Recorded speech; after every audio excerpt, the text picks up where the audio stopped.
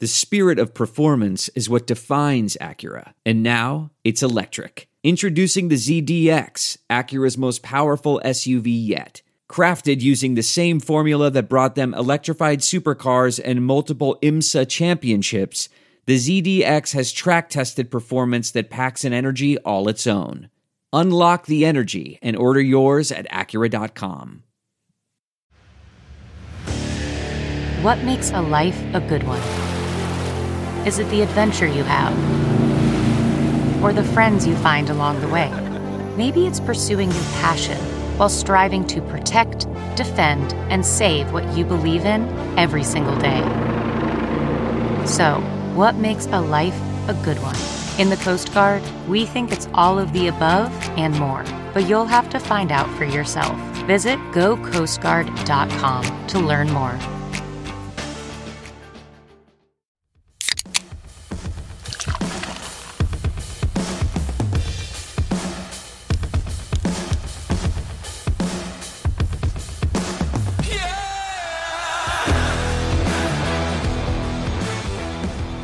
EJ, I don't care what they call it.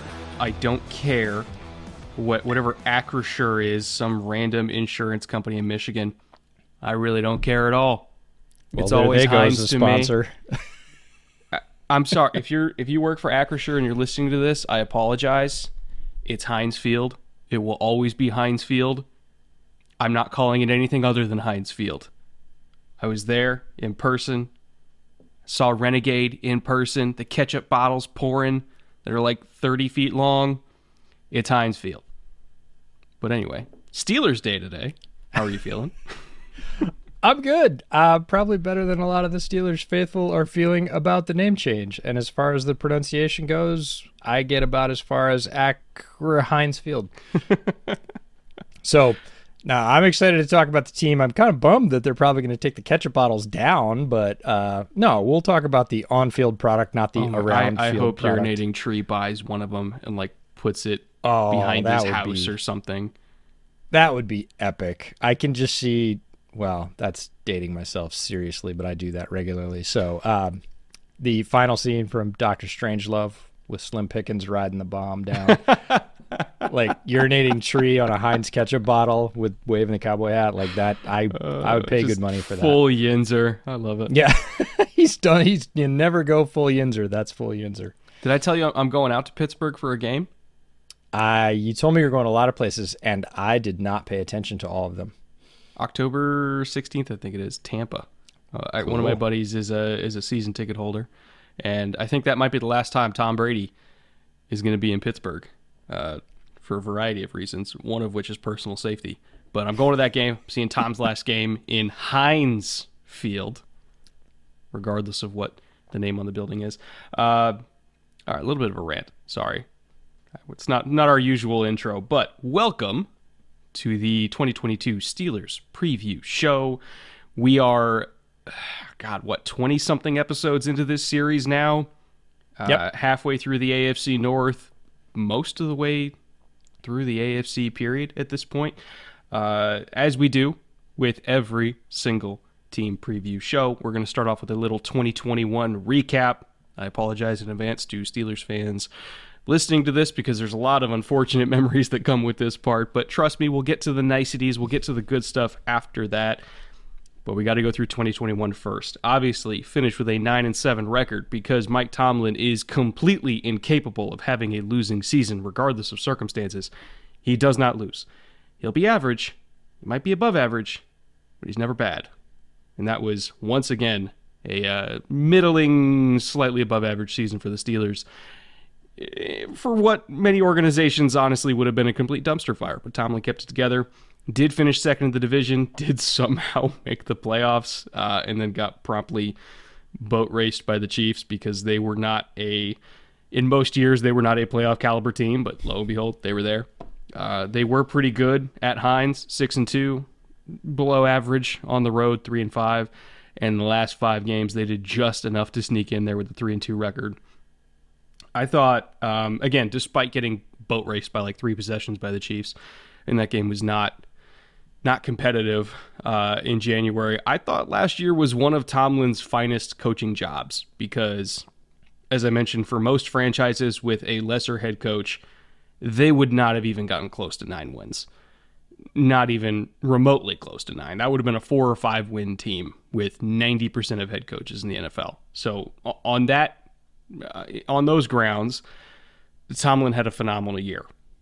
This year, looking ahead, potentially improving at the quarterback position, reloading at wide receiver, making some changes to the offensive line, which we're going to get into, and overall just having a pretty strong draft class and UDFA group. Theoretically, this will be a better team. Theoretically. Whether they have a better record, it depends. The AFC is a murderer's row. But theoretically, the 2022 Steelers should be better than the 2021 Steelers. Yeah, before Steelers fans eat us and say that Mitch Trubisky and Kenny Pickett are not better than Ben Roethlisberger, that's not really what we mean. What we mean is, in terms of arm talent, you actually have some this year. Ben's arm was gone. It was gone at the end of the previous year, but came back for the last ride, willed them, along with Tomlin, to, again, probably 4 more wins than they would have gotten had they not had the stability that they have. And Tomlin, at this point, to your point, has stacked a lot of those seasons, those finest coaching job seasons, because he will not have a losing record. It's just not in his DNA. He will make sure, no matter what's going on, and there was a lot going on last year, that this team comes out with a chance at the end of the year. And they'll take the chance to go get butt raced by the Chiefs, which they did, because it means they got in. So it'll be interesting to see how the quarterback position stacks up after long-term stability. We'll talk about that. But there's no doubt that Tomlin is one of the best leaders in the NFL, one of the most experienced head coaches. And I got to say, having first time I ever viewed that man in person up close was 2020 Senior Bowl. And that guy is the coolest guy in the room, and it's not close. When he walks in, you can tell. You feel decidedly less cool when Mike Tomlin shows up. You're just like, oh, it's like that. Oh, okay, cool. Got it. He is affable with everybody at this point, and he knows just about everybody in the league. He's had a good number of them on his staff over the course of years, and he is really solid. He offered one of the best quotes of the offseason. Somebody asked him in an interview, and this one has stuck with me. It's a couple of weeks ago, and somebody asked him about coaches that say a prospect can't learn, a player can't learn, and they asked him what he thought about that. And he said, when you say that, you're seeking comfort because your teaching is struggling. Love it. And I was like, yeah, at the time I read it. And the next day I was like, yeah. And the day after that I was like, oh, damn.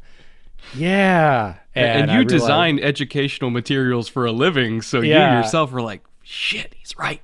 Oh, as a teaching and learning nerd, I thought, hey, when do I do that? When do I say, well, they should have figured it out? And then I realized, no, you should have done a better job, right? And so Tomlin brings that kind of approach, that kind of depth and wisdom and knowledge and approach to players that I think players really resonate to. He will treat them as grown-ass men, and he expects them to perform that way, but that resonates. Like, he has had and continues to have success with that approach. I just found it so funny. Like when you're at an NFL event, whether it's a bowl game, combine, Super Bowl, anything like that, where all the league gets together. There's several of those throughout the NFL calendar. Mike Tomlin's one of the only people, and keep in mind, when I was at NFL Network for 5-6 years, we had every head coach, other than the obvious ones that would come through, and do interviews and superstar players and Hall of Famers at these league events and at media engagements. One of the only men in the NFL sphere that I have ever seen that can be in the same room with a whole bunch of professional athletes and Hall of Famers and other coaches and other scouts and GMs, one of the only men that can walk through a crowd of all these people and they all turn to look at him. Like, even his peers, even people that do the same thing that he does for a living, can't help but just be like, holy shit, that's Mike Tomlin. Oh my God. Like, he's his command of a room. It's so easy now to see like why he was able to make Ben and Brown and Bell and all these guys work in the same locker room, because he's just that dude, man. He's that dude. He's never going to be, as you mentioned, he's never not going to be the coolest guy in the room. He's going to be the most respected guy in the room. And I think that's why he's going to be in Pittsburgh for as long as he wants to be, because he's that kind of guy, which is probably the best segue, by the way, for our look at kind of the structure, the power structure of the Steelers as a whole. As I mentioned, Mike Tomlin, year 16 at head coach, been there for a long time, one of the longest tenured head coaches in the league at this point. Omar Khan has actually been there, believe it or not, even longer than Mike Tomlin. Been there for 20 plus years in the organization. First year at general manager, though, he was kind of the top lieutenant for Kevin Colbert for a really long time, multiple decades even. Colbert got there in 2000. Khan got there in 2001. And Colbert just retired this past offseason, and after a oddly long search period where everybody kind of knew it was going to be Omar Khan anyway, they finally announced that, yeah, he was going to be the successor. So he took over where Kevin Colbert left off, and considering that Khan had a hand in helping Colbert to build this roster in the first place, that was probably the best possible decision they could have made. 100%. And they, didn't have to look farther than their own division for this model, right? This was Ozzie moving on and Eric DeCosta. They did the same thing. Colbert, long and distinguished service with building the Steelers roster, has kept this team competitive along with Mike Tomlin, sort of the two of them in lockstep, making sure that the Steelers way or the Steelers model was continued.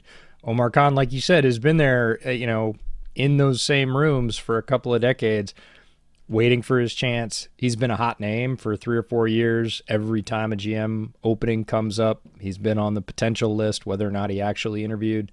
And Steelers, smart to keep him. They've had success with that model. Nobody understands that model better than him at this point. And they make it official after, a weird period of indecision there, it looked like from the outside, but kind of, the fated decision. Sure enough, Omar Khan's going to carry forward the legacy that he started with Kevin Colbert. Looking at their coordinators under Tomlin, assistant head coach John Mitchell, I thought that Tomlin was there for a long time, and I thought Khan was there for a long time. John Mitchell has been there longer than any of them. 28th year with the franchise, the longest tenured member of the staff by far, obviously. Matt Canada going into year 2 at offensive coordinator. Curious to see how things change with a new quarterback, because Ben likes what Ben likes, and they weren't really doing what Canada was known for with a lot of like the motions and stuff. Ben really prefers things to be more static, so they didn't really lean into a lot of what Canada has preferred to do in the past with like 2 and 3 motions pre-snap, just to give a quarterback the best possible picture. So I'd be very curious to see if he leans more into his quote-unquote roots with that motion now that it's Mitch and Pickett there at quarterback. Terrell Austin, year 4 with the organization, first as defensive coordinator. You also remember him as the Bengals defensive coordinator about 5 years ago or so, back in 2018. And then Danny Smith, 10 years with the organization as special teams coordinator. And this was a note that I don't even know where you found this.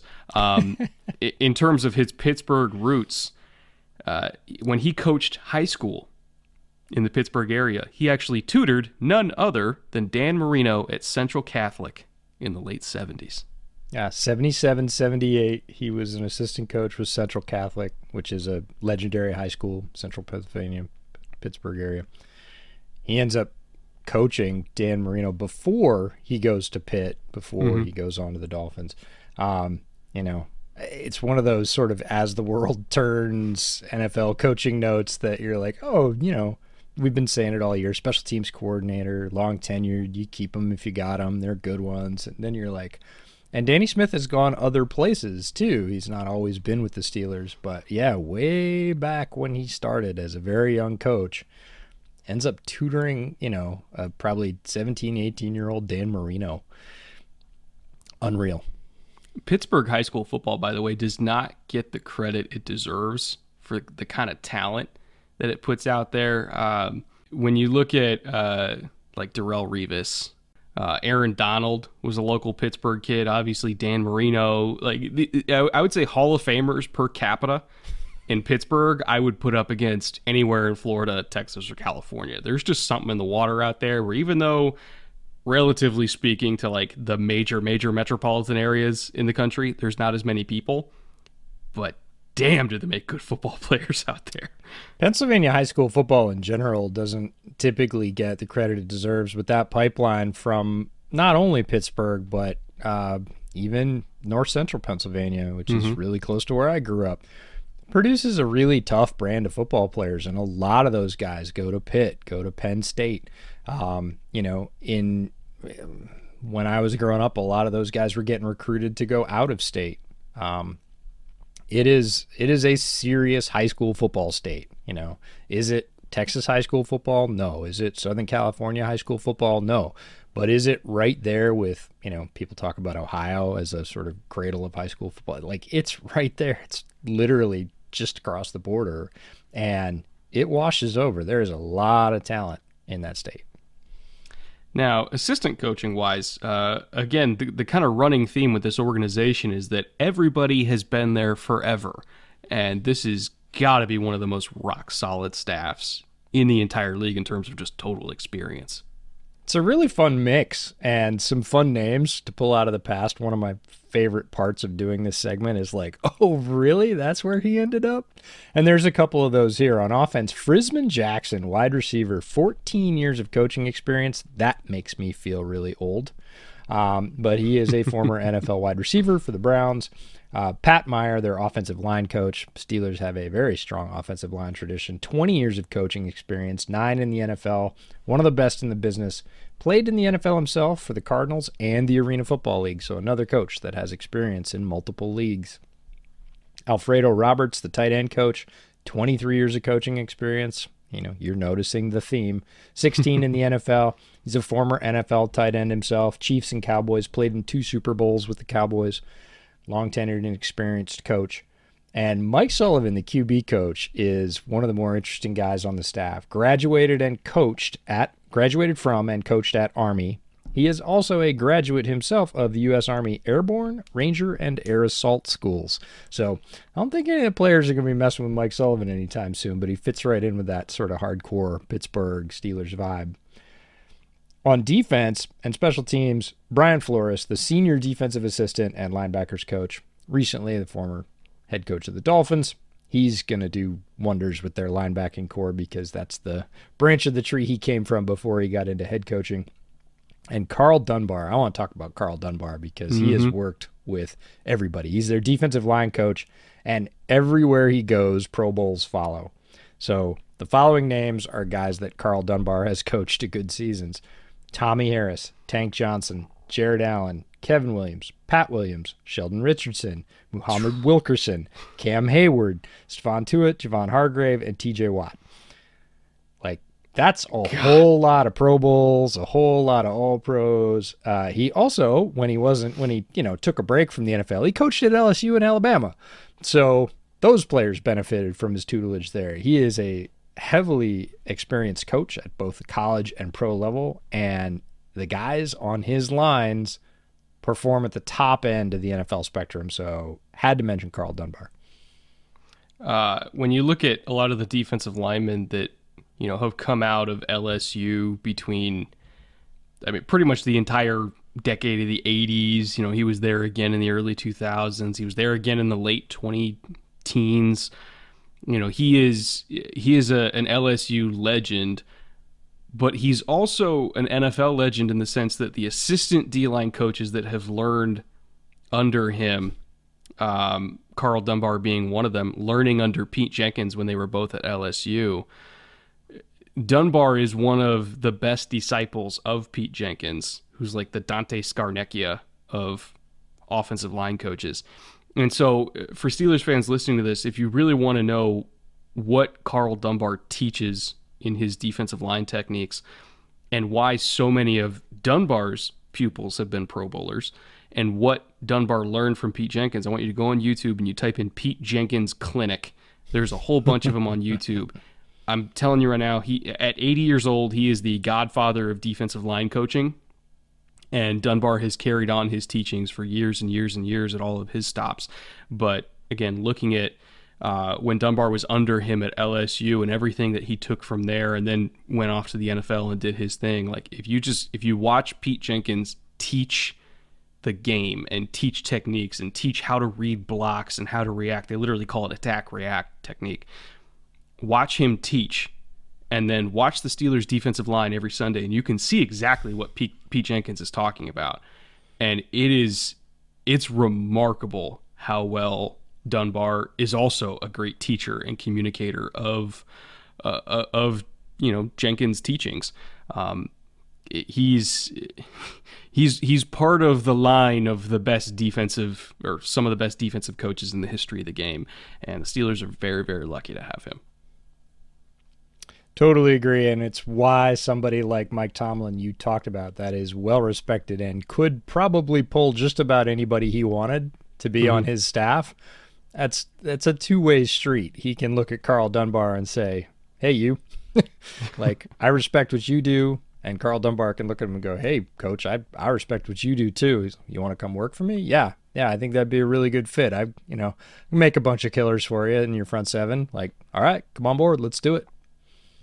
Looking at the free agency situation now for the Steelers, kind of getting into what Omar Khan did in his first weeks and months, kind of working into the GM spot, in how he's working on this roster. Although I actually think Colbert might have been there during free agency. I can't remember exactly when Colbert stepped down, when that transition happened.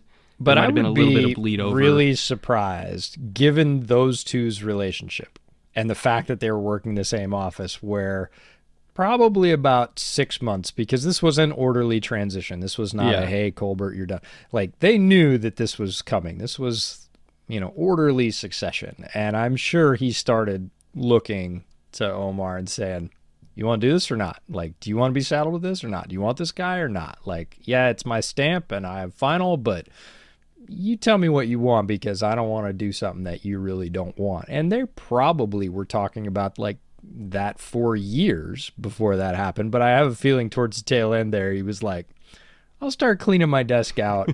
You tell me what you really want, and I'll go through and approve it. Let's just assume that as vice president of football administration, he had a hand in building the roster, regardless of when Colbert stepped down. But we're driven by the search for better. But when it comes to hiring, the best way to search for a candidate isn't to search at all. Don't search. Match with Indeed. Leveraging over 140 million qualifications and preferences every day, Indeed's matching engine is constantly learning from your preferences. So the more you use Indeed, the better it gets. And listeners of this show will get a $75 sponsored job credit to get your jobs more visibility at Indeed.com/match. Just go to Indeed.com/match right now and support our show by saying you heard about Indeed on this podcast. Indeed.com/match. Terms and conditions apply. Need to hire? You need Indeed. In terms of free agency, quote-unquote losses, this can be anything from retirements to cuts to trades, anything of that nature. Pretty much pieces from last year's team that are no longer there. Obviously, quite a large chart. They did let a whole bunch of veterans kind of walk away. Eric Ebron as a backup tight end, I guess is the best way to describe him. Freiermuth took that job pretty damn quick.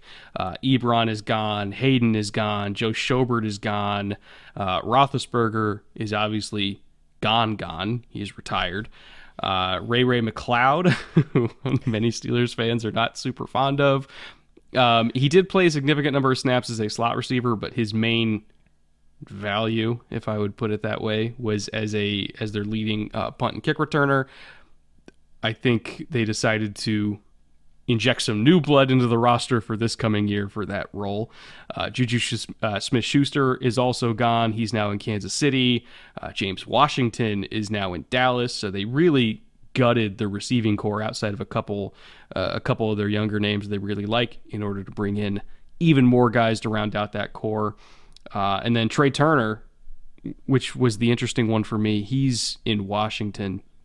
Before we talk about Ray and the rest of the receivers, I do want to talk a little bit about Trey Turner. There were a lot of Steelers fans that were somewhat upset about that because they're looking at pressures allowed, and he only allowed like 21 pressures last year, only cost $3 million, signed for $3 million with the Commanders, and then they spent almost $9 million on James Daniels, who, if we're just going off stats, allowed literally twice as many pressures. I want to reassure people that pressures allowed in last year's Steelers offensive line statistics, if you can even call them that, the opposite of inflation is deflation. They were very deflated because Ben Roethlisberger, I'm not even kidding, had the quickest release in the entire league. It was get the ball, get it out, get the ball, get it out. It was not even close. Like, he was the quickest time to throw at like 2.2 seconds on average. I have it right here. It was like 2.2 seconds, and he was well ahead of Tom Brady, who was second on the list. And so there weren't a whole lot of opportunities for pressures to develop against the Steelers' offensive line. So even though their quote-unquote pass blocking efficiency was high, it was also because the ball was always out so quick that people didn't really have a chance to rush. When you actually watch the tape, I would say that James Daniels actually was a better pass blocker than Trey Turner was last year, because even though Daniels gave up 40 pressures, on the contrary, Justin Fields held the ball longer than virtually anybody else in the league at well over 3 seconds. So I think there's a lot of context that goes into offensive line statistics, again, if we can even call it that. And I would encourage people to watch them play, because there is a reason why Daniels is getting almost $9 million a year and why Turner was allowed to walk away for almost $3 million a year. There is a significant difference here, and I do think the Steelers upgraded. It's a terrific point, and I would say that the complete opposite was the case in Chicago as a Bears fan. The scheme, the play of a particular quarterback, but really scheme and offensive line inconsistency in terms of rotating players through, not having enough players, having to take players off the street to fill out the starting roster, not the backups, all contributed to the fact that James Daniels had to try and do a job and a half, sometimes 2 jobs. And whenever the offensive line is like that, it's only as good as its weakest link. And there were many weak links last year. So on pure statistics, not great. On play, James Daniels is he's not even promising. He is a very solid young guard, ton of power, who I think is going to look better in Pittsburgh. I was sorry to see him go because he was drafted by the Bears. He had done his job despite a lot of changes and bad decisions that are the Bears' offense. I think the stability that we talked about, the sort of unanimity of the way that the Steelers' offensive line is taught and coached to work together is going to work really well for James Daniels, and he's going to bring a lot of strength to that unit. You know, the $10 million may look on the surface like, whoa, the guy we really liked was getting a third of that. It's true, but the guy you really liked is not that level of player in terms of his physical ability. He may be more experienced, certainly, in what you do. Once James Daniels meshes with that system, he's going to be really effective in Pittsburgh. I think Steelers fans are going to love him. Plus, I mean, as far as guard contracts go, I mean, he's not even close to Brandon Scherf. No. So I'd say you're doing okay there. But we'll get to him in a second. In terms of gutting the receiving core, again, I think this was a necessary move. James Washington, had some flash plays during his time in Pittsburgh, but just never really became what they hoped for. Ray obviously had his role on special teams, but he's not as good at it as the guy they brought in to replace him, quite frankly. So that was a perfectly acceptable guy to allow to move on. And Juju, really after that 1 year where he was the big slot, but he had a true number one that he could kind of work off of when AB was at his height, he really does need that. He really does need to be a number 2 on the inside with a quarterback that emphasizes the slot receiver like Ben did at that point. That's really where he's going to be successful. He was never going to be a number 1. And I think going to Kansas City, I'd be very curious to see how they use him. If they use him as a big slot, while Travis is that, number 1 that he works off of, because obviously Tyreek is gone now. Maybe Sky Moore is the number 1 that he works off of. But either way, as long as Kansas City is just using him purely as like a big slot, I think he'll have more success there than he did in Pittsburgh. Now, in terms of retentions, obviously they spent a pretty big chunk of change here as well. Minkah Fitzpatrick is the big one at over $18 million a year. One of the best, not just young safeties, but one of the best safeties, period, in the entire league. Especially after they spent a first-round pick to get him, and then he immediately became an impact player for them. There was no way he was ever going to leave Pittsburgh. It was just going to be a question of how much was it going to cost.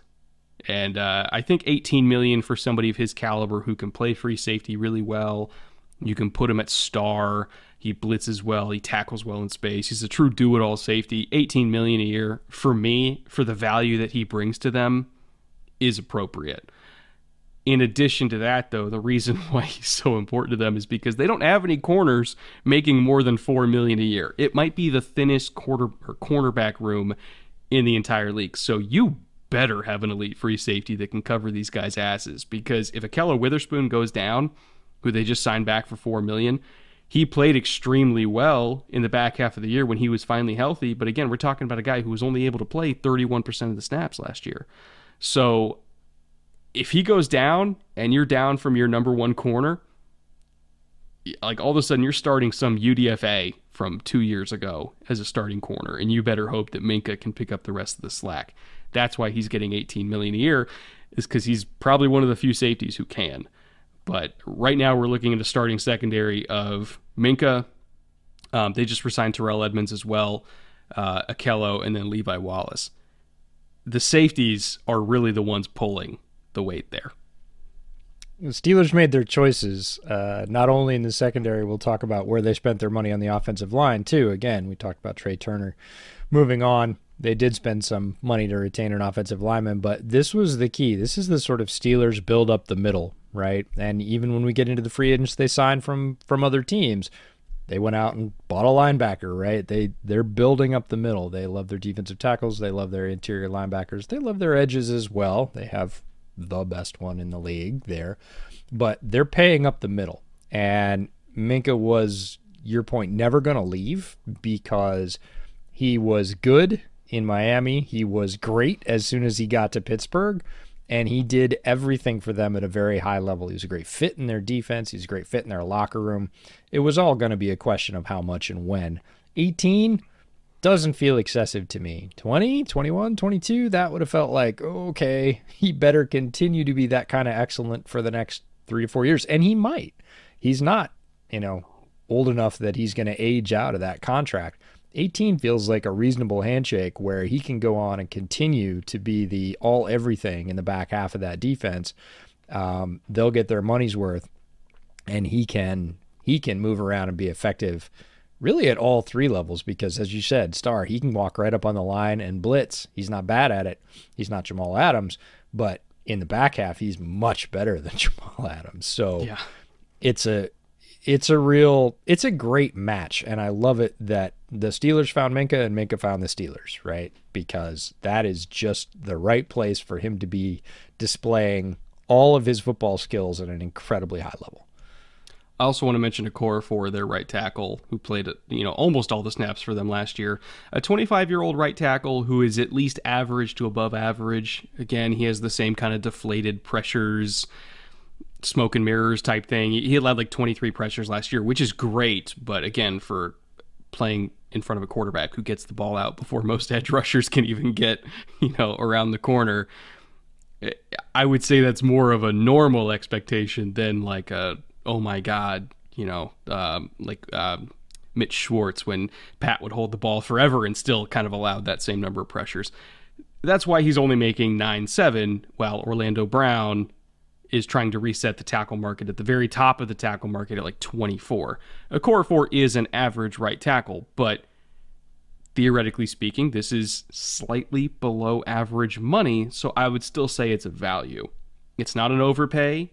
It's not even really an underpay. It's an acceptable pay, which, I mean, how often do you see quality tackles get acceptable money now instead of just outright crazy money? I mean, again, Orlando Brown, who allowed so many more pressures than even is reasonably expected from a left tackle, is trying to reset the market right now. So comparing these two likely deals, I would say the Steelers got the better one with Okorafor.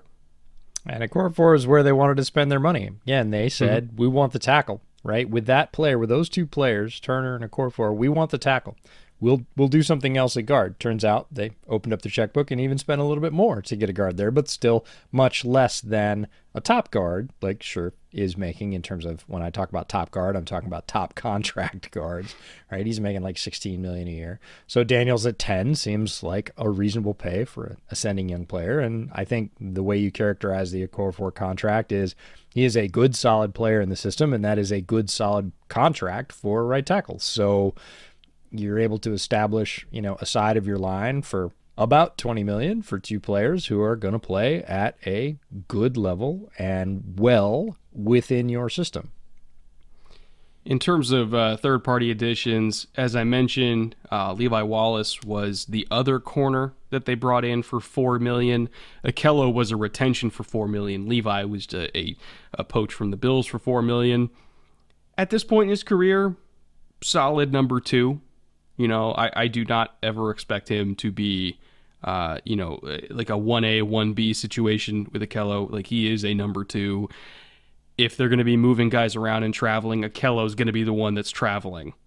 Or if they want to go with the old, Revis, where Okello takes the number 2 and then Levi gets the double with Minkah, maybe that's how they'll do it. But, Levi's never going to be somebody I'm comfortable with leaving on an island with the number 1, but he's only making $4 million, so at the same time, it's still a decent deal for what you're getting, which is a quality but not amazing starting corner. They just wanted to allocate their money, as you mentioned, up the middle. Safeties, linebackers, defensive line. Mitchell Trubisky was originally brought in to, I don't even want to say be the starter, compete for the starting role.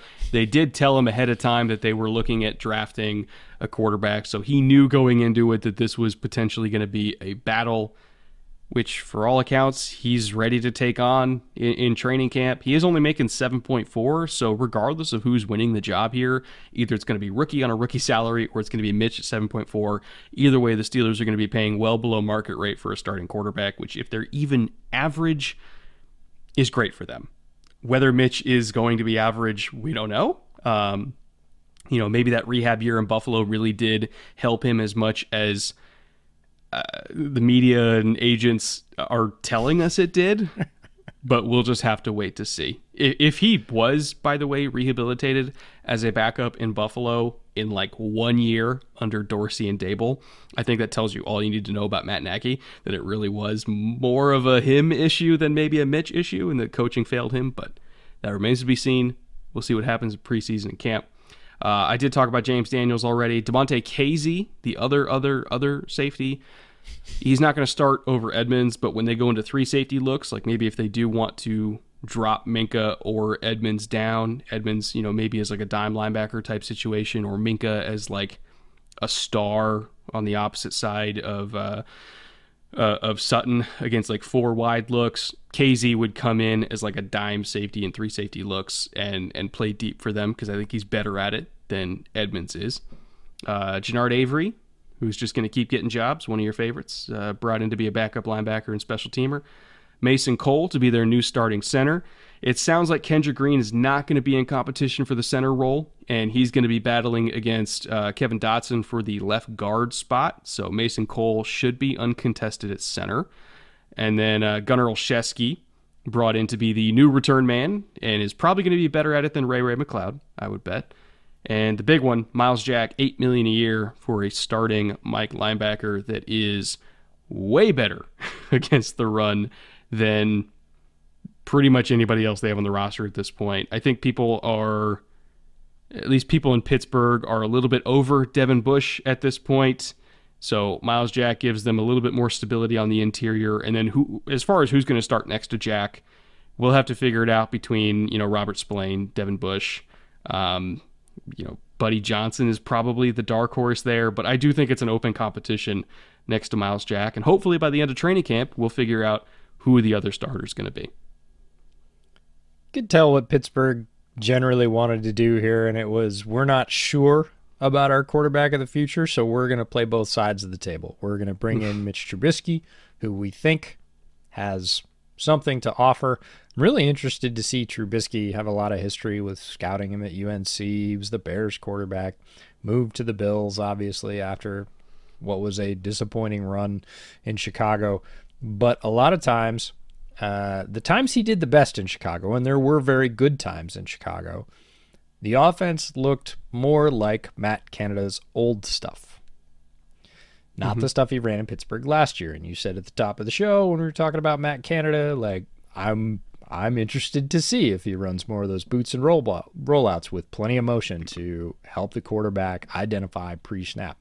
If he does that, Mitch Trubisky has the tools with limited reads and plus athleticism to be able to excel in that system. And he's got a great set of receivers as well. So if Dable's fairy dust worked, right, if that magic sprinkle for a year in Buffalo turns him and he can be, as you said, he doesn't have to be amazing. If he is average, if he is medium, he's going to have some splash plays in that offense if Canada puts him in the right spots. Nagy didn't always, and I hope that he does, because Mitch, by all accounts, is a pretty good dude. He is an excellent athlete, and he can be a really fun quarterback to watch when he is making plays in good spots. So it's possible, right? But the Steelers said, we're not putting all our eggs in that basket. We're going to tell him on the way in, look, you've got every chance to earn this starting job, but you're going to have to earn it. We're going to get a rookie as well. So I think it's fair in that way, but I'm really interested to see that synergy between Canada and Trubisky and the receiving core, because that's new for him as well, and how that works and how quickly that works and how quickly they figure out if it is Mitch that takes the starting reps at the beginning of the season, what it is he likes to do and what it is he's really good at, and conversely limit the number of times they put him in looks where he gets overwhelmed. Now, maybe he will take rotations to a too high shell out of a single high look without looking like a deer in headlights. That was the problem early in his career. It plagued him throughout his time in Chicago, that, again, if he wasn't given as many clues as possible, and sometimes even when he got that shift, and it does throw a lot of young quarterbacks, but he never got over it. And it's kind of, it reminded me of a hitter going up to the major leagues who just can't hit the curve, right? And that takes a lot of guys out of baseball. They're a great fastball hitter. They can sit on a change all they want to, but man, you get a real curveball and that's it. They got nothing. They just buckle. And those guys spend a lot of time in AAA. And I thought, if Mitch can't figure out defensive rotations post-snap more quickly and more accurately than he does, he's going to be a clipboard holder. Like, he's got to figure that out. And we had a lot of conversations that he might be one of those late career guys. He might be one of those guys that the light comes on after 5 or 6 years, and he has a great run after being a backup for a bit, which he was only a backup for a year, but comes back into the league as a more mature starter. He's sat with some coaches and some other quarterbacks that have said, hey, this is your key for that rotation. Here's how you unlock that situation. If that happens, he's got every tool. He's a really good runner. He's fast. He's got a live arm.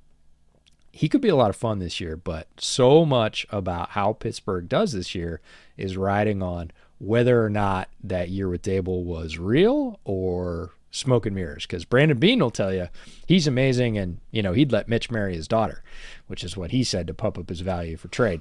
I don't think that's the most reliable source necessarily because of the vested interest, but it'll be fascinating to see how that all plays out in Pittsburgh. I whenever I become a billionaire, which of course is going to happen, EJ. It better happen quick. I really want to fund a study because everybody's trying to find, okay, what's the secret sauce for finding out if a quarterback can read coverages, especially post snap. It's like a lot of the times it's like either you can do it or you don't. We don't find out until you get to the league. And there's guys that come from all different backgrounds, all different programs, all different levels of football that have success just feeling it. Feeling it. Like Drew Brees couldn't see over the line, but he felt coverage. And I've always had a theory that it's kind of like a left brain, right brain thing. How, like, for me personally, like, I was really good at geometry. Yes. Fucking terrible at algebra. Couldn't do trig to save my life. Yep. But the only math class I ever got an A in, ever, was geometry. I didn't even study for the final, and I aced it. Because geometry it was shapes and patterns, and it was space. You know, it was space. You're just looking, and it was more visual to me. And I kind of wonder if there's like a left brain, right brain distinction with some quarterbacks where they're not even reading a coverage and going through rules in their head of like, oh, well, this guy's dropping down, so it's obviously fucking flipping through a playbook in their head. Oh, it's this coverage. They're reading space. They're reading timing. It's all about spatial awareness, which I think is a left brain versus right brain thing. And some guys can read space naturally, and some guys can't. And it really does become more about studying and looking at things pre-snap and kind of doing an equation in your head like algebra of like, well, this is what I'm seeing with motion pre-snap, so it must be this. I really do think it comes down to that. It comes down to if you're a left brain or right brain type person, because let's be honest, this shit's happening at 1,000,000 miles an hour. You don't see everything. You don't have time to process everything. You feel it. You feel it. And there's been multiple. I literally had a conversation with Kurt Warner, not to fucking name drop this, but I want to give some credibility to it. Not to name drop it, but Kurt Warner told me years ago. I had a conversation with him, and we were talking about that throw to Ricky Prohl that he threw. That throw. And he said he just felt it. Sure. And it took me a long time to kind of understand what he meant by that. Yeah. And I truly do think that some quarterbacks, like some people call it instinct or natural talent, you just feel space.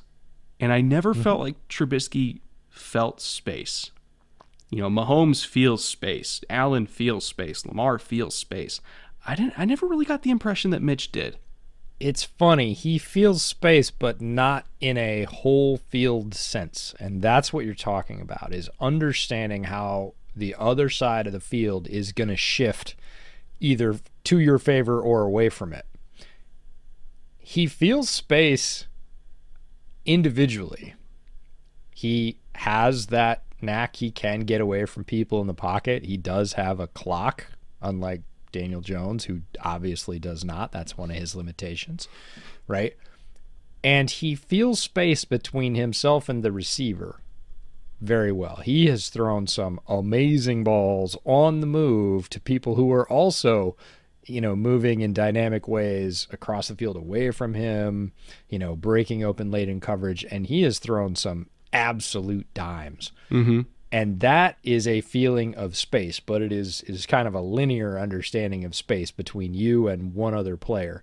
When the blinders get a little bit wider and he's trying to feel edge to edge, oh, if this is happening, then the space or my opportunity is over here.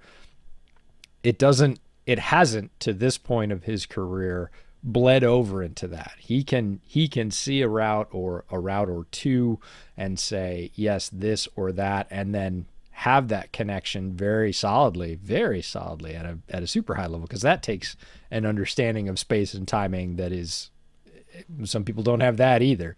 And he has that one, but he doesn't have the wide focus one. It's almost like fine focus and wide focus. Wide focus has not been his strength. So I, like you, will be fascinated to see how that works. And if I was a billionaire, which isn't going to happen anytime soon, hate to break it to you, I would build VR to test quarterbacks on this. Oh, yeah, for sure. They came to my facility. I know for a fact some teams already do, but I don't know if they're allowed to say. This is the one thing. Yes, they do. Somebody asked me, because I said something about this in terms of Sam Howell in this year's draft class. I said, if Sam Howell if he was one of my visits, my pre-draft visits, I would dump him in a VR simulator and I would have him work specifically on this issue, which is funny because he's Trubisky's successor at UNC, right? So, quarterbacks coming out of a similar system with similar concerns. And I would say, because I think if Sam Howell has high-level recognition of this, he can be a starter a lot quicker than a lot of people think if you look back at 2020. I would love to have, 20 scripted plays and put them all in the same 20 scripted plays in VR and have exotic rotations in there, not just single high to two high. That's almost vanilla these days. But I would grab some exotics from the year before, program them in, and just track their eyes. Like, are they even seeing it? Are they even looking in the right place to figure out? Do they understand what's occurring? Because, again, it has to happen very, very quickly. And if they didn't, hey, let's talk about how we can help you see that faster. But if they just plain old blank on it, third rounder later, fine. But nothing higher than that. Even better, I would just take the chip data from the pads from the games they've already played, plug that in, and then make him walk me through those same plays again. Because why not? I want fresh, though. I don't want felt experience. I want him to have to feel new things because that is the NFL, right? Size, speed, different looks every week in terms of what's thrown at you. A lot of things you didn't see in college or things you saw in college but once, and now you're going to see it, 10 times a week. Or you take Sam Howell and then you plug him in against Georgia and say, okay, go deal with this. Right. Tell me what you got here. Yeah, that would be fascinating. And you could do all that stuff with that technology. So it would be really, really fun. But it is a key skill for quarterbacks, that wide focus ability to understand what's happening. When people say the game slows down, it's that understanding happening very, very quickly with, like you said, not thinking it, but just feeling it. Achieving a gorgeous grin from home isn't a total mystery with Byte Clear aligners. Just don't be surprised if all of your sleuthing friends start asking, what's your secret? Begin by ordering your at-home impression kit today for only $14.95. Byte Clear aligners are doctor-directed and delivered to your door. Treatment costs thousands less than braces. Plus, they offer flexible financing, accept eligible insurance, and you can pay with your HSA FSA. Get 80% off your impression kit when you use code WONDERY at Byte.com. That's BYTE.com. Start your confidence journey today with Byte. Well, on that note, since we are now completely off topic, let's get to the Steelers draft class and talk about two of these quarterbacks they brought in and then two of these wide receivers that they also brought in, who you and I are both extremely high on. Top to bottom, I was very, very, very happy with the Steelers draft class. They weren't the thinnest roster ever, but they were in a position, in my opinion, where they kind of had to nail this one, and I think they did. They needed help from one of the largest draft classes in recent history, and they got it. And started right off, obviously, first-round pick, 20th overall. They take Kenny Pickett, the hometown guy, played at Pittsburgh, very experienced, the most experienced quarterback in this draft in terms of number of snaps. They know him very well. They share a practice performance facility with University of Pittsburgh, so they've seen plenty of Kenny Pickett. And, love him or hate him, I know a lot of folks in Pittsburgh loved it for the hometown connection. A lot of folks that are Pittsburgh fans that maybe aren't from Pittsburgh are worried about limitations and what Pickett can't do. He does have really good mobility, better than average. One of the things that surprised me on his film when I went back was, man, he can really move, especially getting outside the pocket. And I think a lot of people think he can't. He's a lot like Mitch that way. So Matt Canada's not going to have to take whole sections of the playbook out when one or the other of these guys come in terms of mobility. Now, arm strength is pretty good. Accuracy, not as good. I'm not worried about the hand size. There's been a million jokes about Kenny Pickett's hand size. But he did hang his receivers out a lot at Pittsburgh. His receivers took a beating, and that's not going to fly in the NFL. The windows are smaller, and the guys coming to hit your receivers are bigger. He's going to have to tighten that up. We'll see how he fares in that battle. Round 2, pick 52. One of my favorite receivers in this draft, George Pickens, the wide receiver from Georgia, had an injury, came back, didn't quite look like himself, but was still, in my mind, healing. if he's at full strength, he is in contention without a doubt in my mind as top receiver in this class, and there were some very good ones. If he comes back at full strength, Pittsburgh's not going to skip a beat. They always have a very strong receiving core. They sort of chipped away at the bottom half, like you said, kept the top half, still got Deontay and Chase Claypool. Like, you add George Pickens and a guy we're going to talk about in just a second to that wide receiver room, and you're not missing a beat. You're just reloading, not rebuilding.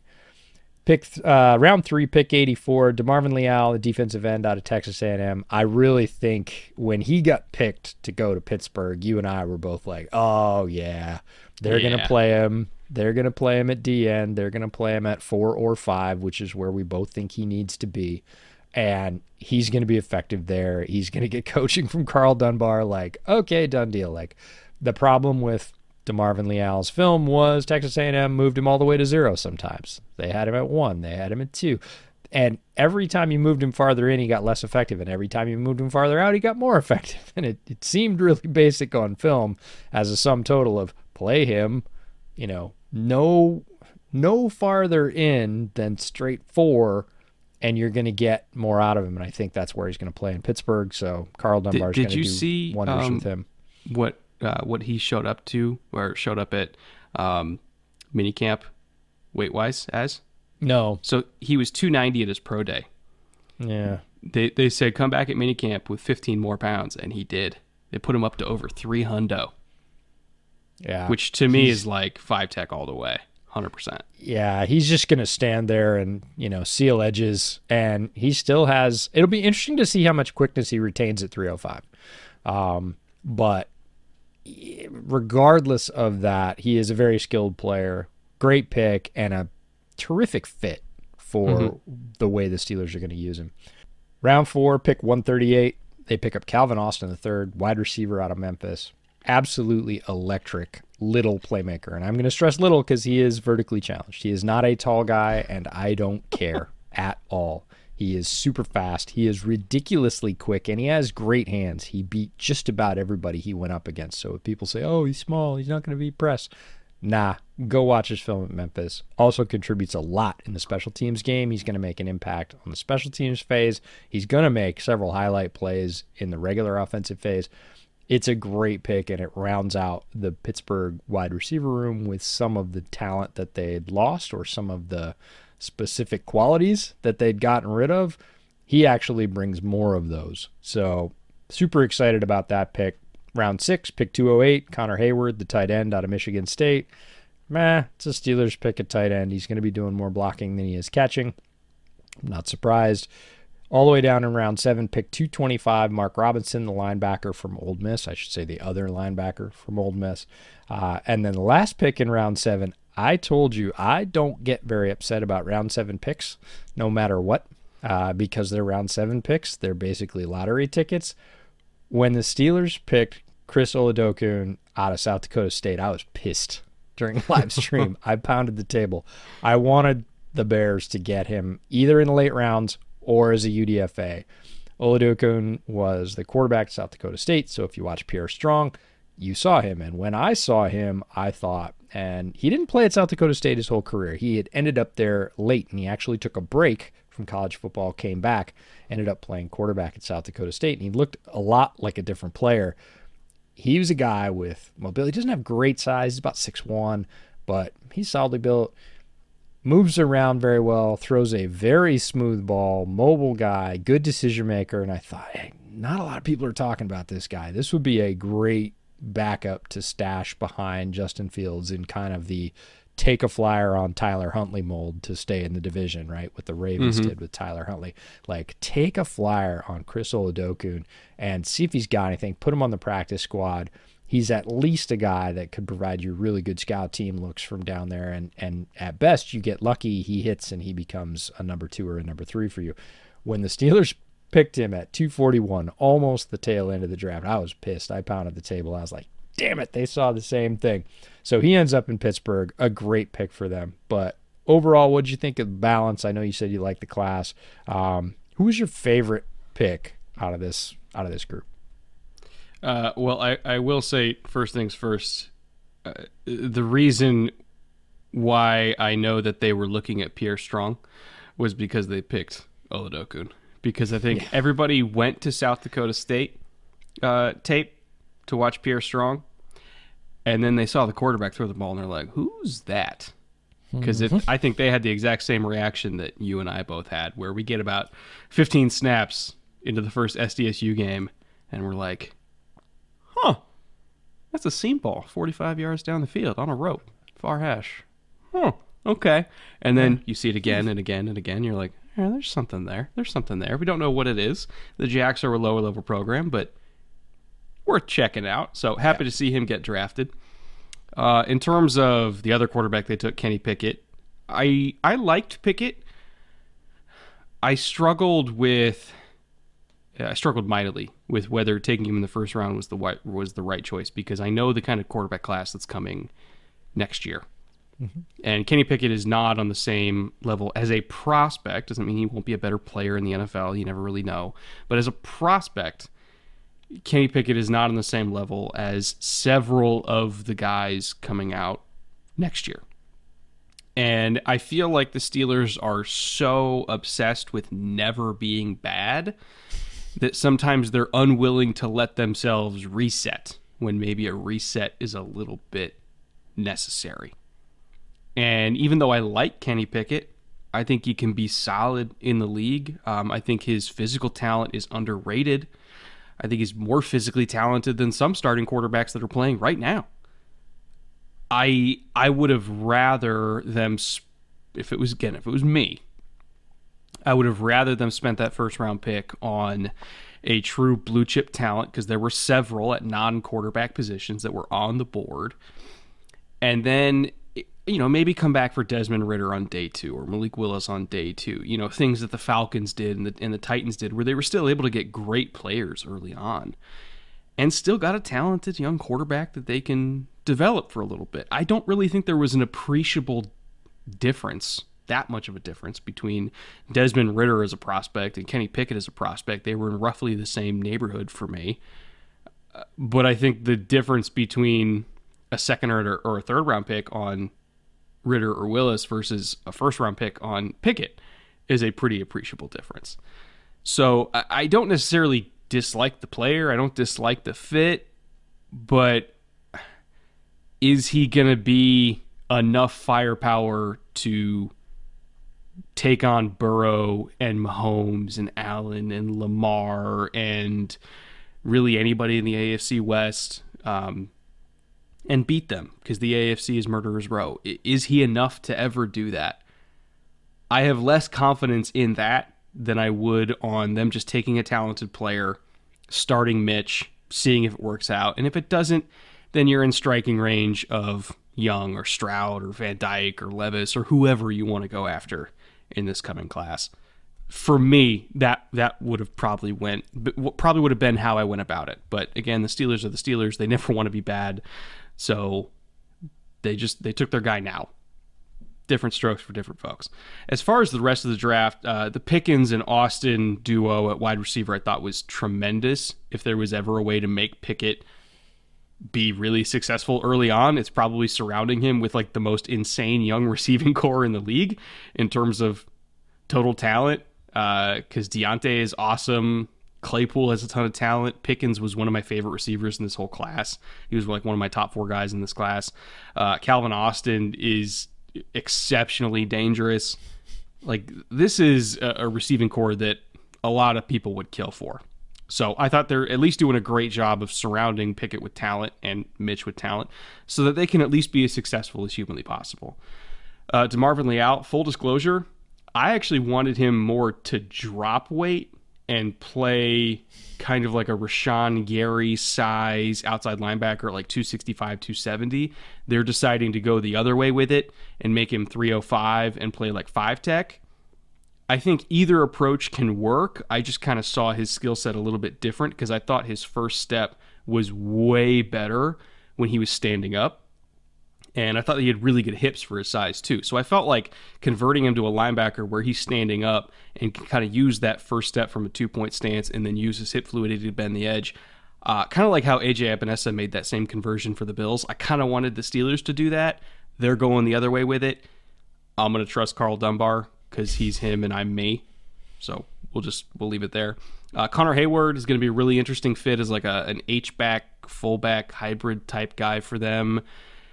Best case scenario, he turns into their Kyle Juszczyk, so we'll see how that works out. He's got really good hands and really good ball tracking ability, so I think there's something there. And then Mark Robinson, I had a special teamer, backup linebacker, break glass in case of emergency type grade on him, so I don't think he's going to play. But that being said, if there was ever a linebacker room where he might get some snaps, it's probably this one. Great class overall, and they didn't stop there. They grabbed a lot of guys that didn't get drafted as UDFAs. First one I want to talk about is Mateo Durant, running back out of Duke, somebody I looked at later in the process. It's funny because I had his name on my list really, really early. He was one of the guys that probably mid last summer I had on my list. Just didn't get to him for one reason or another. When I got there, I thought, this guy's going to somebody's camp for sure. If he doesn't get drafted, he's probably going to make their roster, whether it's practice squad or otherwise. Talented guy, can run between the tackles, has more burst than you think he might, can break some tackles. I like his ability to stick in Pittsburgh. Tyree Johnson, DeMarvin Leal's running mate at Texas A&M, the edge. When I saw, again, 2 days after the draft that he was going to Pittsburgh, I was like, oh, the rich get richer. Like, that's a great fit. He's gonna fit right in their system. He is going to be, I think, the player you were thinking they might make Leal into. He's going to be that guy outside, anywhere from a 5 to a probably 7 tech, if you want to call it that. I thought his tape had some really good flashes, and if I have confidence for him to work anywhere in the league, Steelers were one of about 5 teams where I was like, yep, no, that's great. So they get him for free as well. We talked a little bit about the outside cornerback depth and the fact that it's not great. If they suffer an injury, they are most likely going to be starting a player you haven't heard of. They get Chris Steele, the cornerback out of USC, who had some good size. The cornerback duo at USC both got looks this year. They're both considered draftable prospects on the outside. Steele had, I think, the better tape of the two. He still has a lot of holes in his game technically. He's got good size. He plays pretty well against the boundary, not as well going inside. But take a chance on him for free because, like you said, if there's any room in this league where he might get some run or make a roster, Steelers is a pretty good choice. So nice work by him and his agent. And then you wanted to highlight Bryce Watts, the cornerback out of UMass. Yeah, I actually like Watts a lot better than Steele. And I know for a fact there was another team that had a second-round grade on Watts, but medicals were, I swear to God. I trust me, I very rarely freak out about that stuff anymore because I have learned that my eye is not calibrated the same way as a large majority of the league's eye is calibrated. So I don't doubt that stuff anymore. I just go, neat, good for you. But they had a second round grade on him because he's really springy, like really explosive, great feet, all that kind of stuff. And you're like, okay, well, why did he go undrafted? Medicals. Like, even when we were watching him at Shrine practice for as few snaps as he got, I don't think he finished a single practice the entire week. He got dinged up every single time he stepped on the field. And I don't know if there was just like an existing issue that he was battling through, which kind of sounds like there was, because I did check into it after he didn't get drafted, and all I heard was there was something that popped up in medicals. I don't know what. But he was already waived by the Steelers, even though they brought him in as a UDFA. He was already waived with a medical settlement back in May. So whatever it was still persisting, and apparently it was serious enough that the Steelers didn't even want to go through the summer and bring him into camp and all that kind of stuff. So best wishes to him. I hope he recovers from whatever it is that's going on. And I hope that he ends up, being able to play in the league because he's a really, really talented player that a lot of teams liked a lot. There's just something medical-wise that's keeping him back. Final segment, which this might end up being the longest team preview show that we have. Team floor, team ceiling. This is where we kind of talk about the Steelers' ceiling as we see it in wins and their floor in wins. Not going to lie, I have them as a 5-win floor, but I know they're not going to hit that because Mike Tomlin's never had a losing season, and I don't think he's about to start.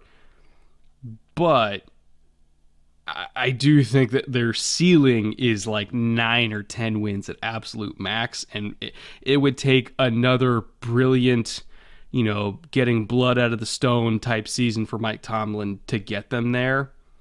Not because this isn't a better roster on paper than it was last year. It is. When you look at their schedule, though, their schedule is way harder than it was last year, too. I mean, the Bengals are the Bengals. They start out with them, and then they got the Patriots. And then I'm not even going to try to speculate on whether or not they're going to beat the Browns. It entirely depends on the Deshaun situation. But even taking the Browns out of the equation, the Jets are better. Then they got the Bills, then they got the Bucks, and the Dolphins are on paper amazing. The Eagles on paper are really good. The Saints are a threshing machine. They got the Bengals again, and then the Colts, who are also an AFC Super Bowl contender. The Falcons are a much improved team. You got 2 games against the Ravens after that. You've got the Raiders on the schedule who are reloaded. And then you finish off again with the Browns, who, again, who knows who the starting quarterback is going to be. I don't think they're going to be a losing team, but I struggle to think that they're going to be a double-digit win team either. Somewhere around 8 or 9 sounds correct to me, but I don't know about anything more than that, just because of how crazy the schedule is. The schedule gives me pause, and you're the one that looks at the schedule more than I do. I look at the talent, and I look at the starting quarterback, particularly because they're facing a period of somewhat recent historical uncertainty, right? There is no Ben for the first time in a long time, so you could say, oh, Ben's this, or Ben's old, or Ben's still got plenty left in the tank. It was always Ben, right? And now it's not Ben. We don't even know who it's going to be. Could be Mitch, could be Kenny, could be a combination of the two. You never know. Depending on how that situation works itself out, that's what I want to know before most of this. But even in the best case scenario, even if the Dable pixie dust was real and Mitch comes in and he meshes with Matt Canada and they start off somewhat hot with this great receiving core, they still have to go through all those teams. And trying to add up 10 wins on that schedule is a very rough exercise. So the weird thing about 17-game season is 8 games is a losing season. It's not a tie anymore. It's not pushing 500. Oh, yeah, you're right. It's even harder. Yeah, so they got to win 9 if he wants to keep that non-losing season streak alive, or 8 and a tie, possible with what Pittsburgh's done in the last couple of years. So I say 9 is the ceiling because a lot of things have to go right at the quarterback position. And if Kenny Pickett starts, I know everybody wants to say he's the second coming, he's a local kid, and it's all going to go well. Rookie quarterbacks don't typically win double digits in their first years. I don't care who they are. And Pickett, I would say the chances are even a little bit less. And that's not a knock on Pickett. It's a fact for rookie quarterbacks. Mitch has got to prove that he's fixed those flaws and come out hot in order to be able to do that. It just feels like that's a lot to go right. Very talented roster. Obviously, we've sung Tomlin's praises and the staff's praises. They're not going to be bad, but I think they're going to do a very good job to get to 9 wins. I know that's not what the Pittsburgh faithful want to hear, but that's what I see looking at it preseason. My floor 5, they're not going to sniff 5. They're going to be 6, 7 wins for sure at the lowest. But the absolute wheels fall off scenario for me is 5. I probably should have put 6. I don't think they're going below 6 with Tomlin as the head guy. And that's the thing is they're never going to be outright bad. We said it at the top of the show. They're never going to be outright bad. But if they're quote-unquote Tomlin bad, which is 6 or 7 wins, at least that I think would put them in position with, somewhere in the top 10 to 12 picks. Then you can maybe look at, moving up for a quarterback or something like that. Now, you got Kenny Pickett. So if you're in that range, now you're probably looking to trade back, I would imagine. So it kind of changes. It's going to be interesting to see how it works out because it kind of changes how their future roster building is going to happen too when you and I both think that it's highly likely they'll be somewhere in the top 20 picks in a very loaded quarterback class. Again, this is nothing against Pickett. I actually liked Pickett as a prospect. I just liked a lot of the ones coming out next year more. So I think this is going to be a storyline to watch. And for all I know, I mean, I'm kind of a fucking moron. Maybe he'll end up being even better than I thought. And this whole like Bryce Young, CJ Stroud, Van Dyke, Levis conversation won't even matter. We'll see. But at least as of right now, I think we're in kind of limbo. And I think a lot of Steelers fans might be a little bit uncomfortable with that. It's new territory for them, so they're going to have to get comfortable with being a little bit uncomfortable while all this gets figured out.